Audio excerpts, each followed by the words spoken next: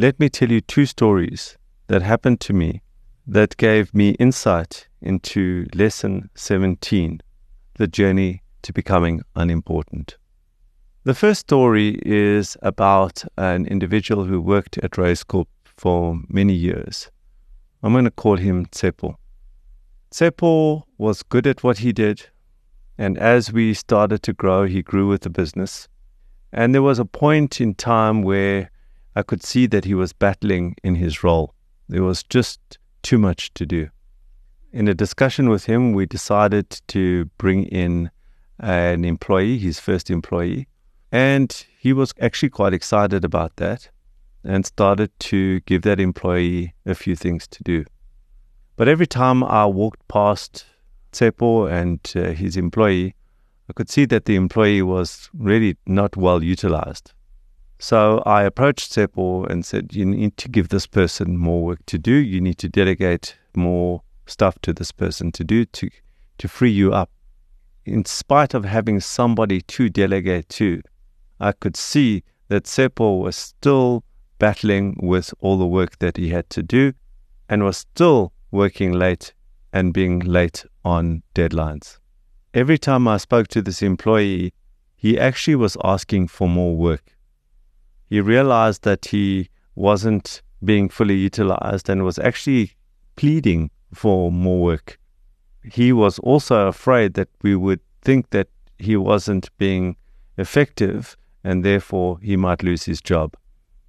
Due to the fact that Tsepo kept missing deadlines and due to the fact that Tsepo seemed so busy, I made a very, very bad mistake.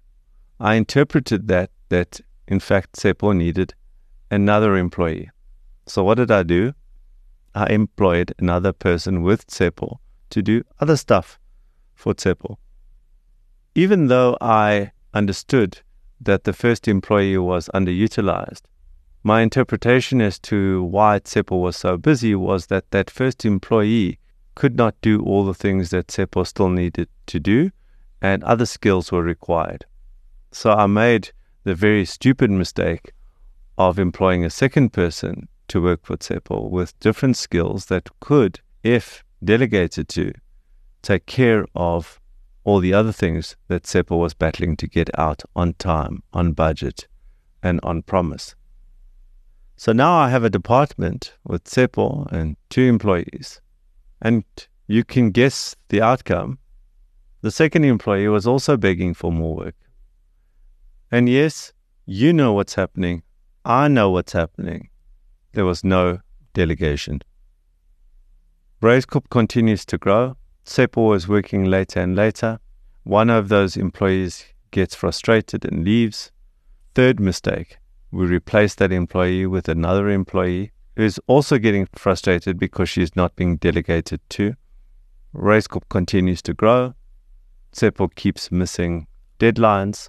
Race Corp starts to suffer. And now the conversation is, Tsepo is in the way of Race Corp's growth. Tsepo then goes into performance management. Quite predictably and unfortunately, he does not remedy, and Tsepo loses his job.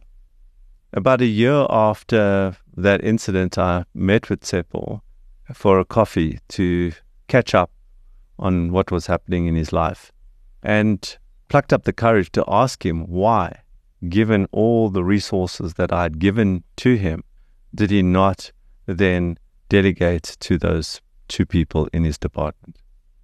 And what he said was that he realized his mistake only after he had lost his job. But actually, ironically, the reason he wasn't delegating was because he thought that if he delegates to these 2 individuals, that his role would become redundant and he would lose his job. I'll come back to that a bit later. Could you see some version of yourself in the story of Tsepo? Perhaps this is you right now. Perhaps it's a past iteration of yourself. Or perhaps you are Alon and watching this unfold in your growing business. This series is all about learning from the successes and failures that Alon Reyes, CEO of Race Corp, has experienced over the last 20 years. This discussion goes to the heart of scale, your ability to become unimportant in your business. I'm Gareth Armstrong, and this is a Razor's Edge podcast. The second story is actually an older story. It's a story of when I was the marketing director of a vehicle security company. I was in my late 20s, and I had a similar problem to Tsepo. Not the same one, but a similar one. At any point in the day, there would be 2 to 3 people queuing outside my office, waiting for me to sign something off, to make a decision, to make a judgment call. I was at the center of every single decision in this business. And what struck me one day was that a 46-year-old man, an engineer, had been waiting outside my office for me to sign off some specialized screws and bolts. The total value of those screws and bolts was less than 50 Rand. And a grown man, an engineer, had to wait for half an hour outside my office for me to sign off the invoice so that he could then proceed with whatever he had to do. What a waste of time. What a waste of resources. The second story is about delegation of authority. The first story is about delegation of work. The second story, the story about the engineer waiting for a sign-off for less than 50 Rand by me, the 28-year-old entrepreneur, was actually the beginning of my journey towards becoming unimportant. As I sat there signing off the invoice, and then to add insult to injury, asking him why we needed these particular bolts and screws, I saw the absurdity of that moment. I saw the absolute waste of time and resource. And in that moment, I projected myself into the future, where that queue wouldn't be 2-3 deep, but might be 20-30 deep. And all I would be doing all day was asking people why they were doing this, why they were doing that, and making decisions every 5 minutes, sapping the organization of the ability to make decisions by itself. How can you scale a business when you are the center of every single decision and every single sign-off? Are you perhaps the 28-year-old me at the moment, holding on to everything, afraid of losing control, afraid of bad decisions in your organization? If you walk into my office today on a very, very scruffy piece of paper, you will see the words, "How am I standing in the way of RaceCorp today?" That's the question you should be asking yourself. How are you standing in the way of your business? When the systems in my business were forcing a 46-year-old engineer to wait half an hour for a less than 50 Rand decision, I was standing in the way of that business's growth. When Tsepo was not delegating to the 2 very competent staff that had been supplied to him, he was standing in the way of RaceCorp. I know what you're experiencing right now. You've had that aha moment, but there's that other part of you, that part that includes your desire to offer a superior service or product to your clients that is saying, I can't let go. They don't know what I know, or they can't do what I can do at the speed that I'm able to do it. We're going to lose our clients if I'm not involved. All of these fears may very well turn out to be true. However, it won't be because you delegated, but rather because you opted to abdicate instead of delegating. What's the difference? Let's let Alon guide us. Now we have to bring in the concept of delegation and abdication again. I've spoken about this many times before in the various series we've produced, but I just want to highlight the difference between the two right now. Delegation is the process of finding a competent individual or individuals to allocate work to in a process where you not only explain why the work is done, but very definitively how the work is done, how it will be measured. And you take that individual through a process where you do that in front of them and they observe you, They then do the work with you observing them. You monitor their standards, and once the standards have been achieved many, many times, you then stop monitoring as often and then find a monitoring interval that is suitable for that particular item that you've delegated. Abdication is finding a person, not necessarily one that is competent to do the job, and then handing over the whole job to them with very weak or no explanation, no monitoring, and no process to understand whether they are able to do the job into the future or not. The most likely outcome of abdication is failure. As you know from listening to my various series, I have made the terrible mistake of abdicating on my entrepreneurial journey. It almost killed us. I will never do that again. If you want more detail on the difference between abdication and delegation, we've got a whole podcast dedicated to this subject. Go look through our series and you will find it there and spend time listening to that particular podcast. But for now, I want to move on to the different types of delegation. Delegation of work and delegation of authority. In the first story with Tsepo was not delegating work. In the second story with me and the 46-year-old engineer, I was not delegating authority. For you to scale your business, you need to be able to do both, but more importantly, you have to create a culture where your managers are also doing the same and the people below them are also doing the same. There needs to be a culture of responsible delegation of work and responsible delegation of authority. Did you hear those very specific words? For you to be able to scale your business, you need to be able to do both and create a culture in your business where your managers are doing the same and the people below them are also doing the same. Alon has helped grow and scale hundreds of businesses through Raise Corp, all the while growing and scaling Raise Corp. So if there's a voice we ought to be listening to, it's his.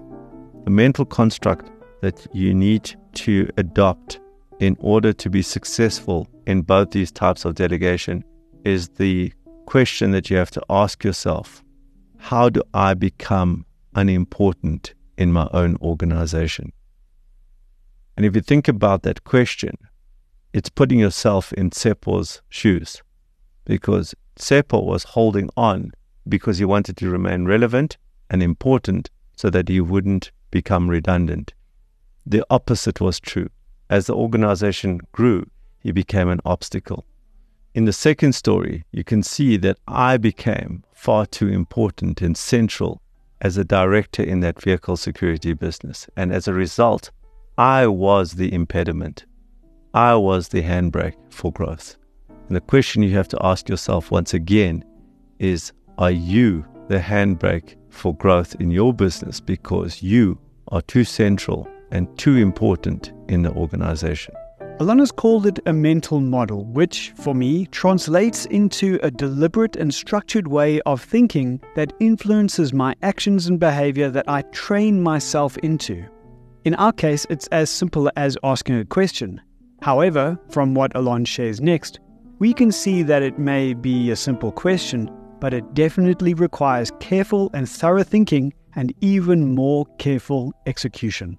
So what I've done for many, many years in trying to understand where I am the brake in the business, and also being very conscious of the fact that I still need to remain responsible in how I do this, is I would take an extra week out of work every single December, January holiday and see what broke or what stopped without me.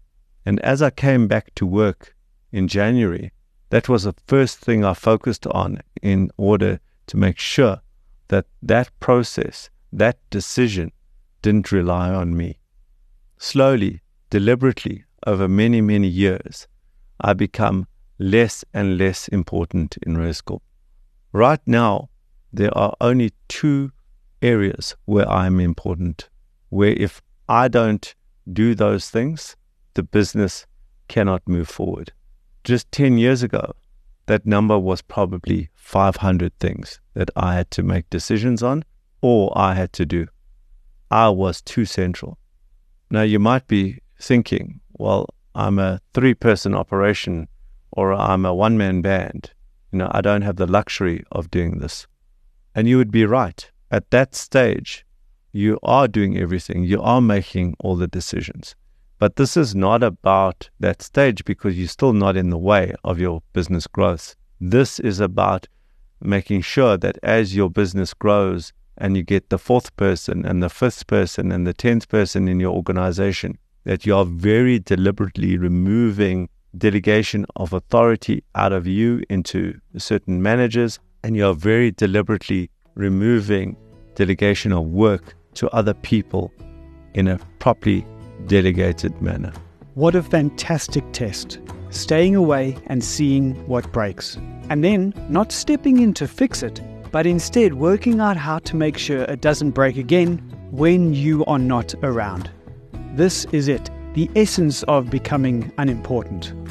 Here's a final word from Alon, where he reveals more of his real-world approach. As we speak, I'm in the process of removing one of those 2 areas.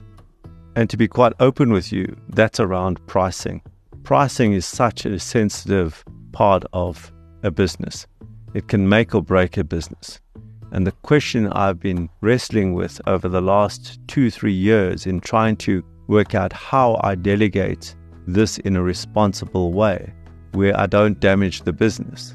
I've had to document and create formulae on all the different ways that I think about pricing in a very complex business such as Race Corp, and allow that to be simplified for another person to be able to price in the way that I do. And so I have built pricing models, processes to manage exceptions for pricing. And now I have found an individual who I'm training and I'm now responsibly delegating to. And I have to highlight with controls. I've got controls in there. But at the end of the day, if a big deal comes in that needs to be priced and I'm on holiday, the aim is that within a year, I will not be the person required to make that pricing decision. The process, the system, and that individual will be able to do it.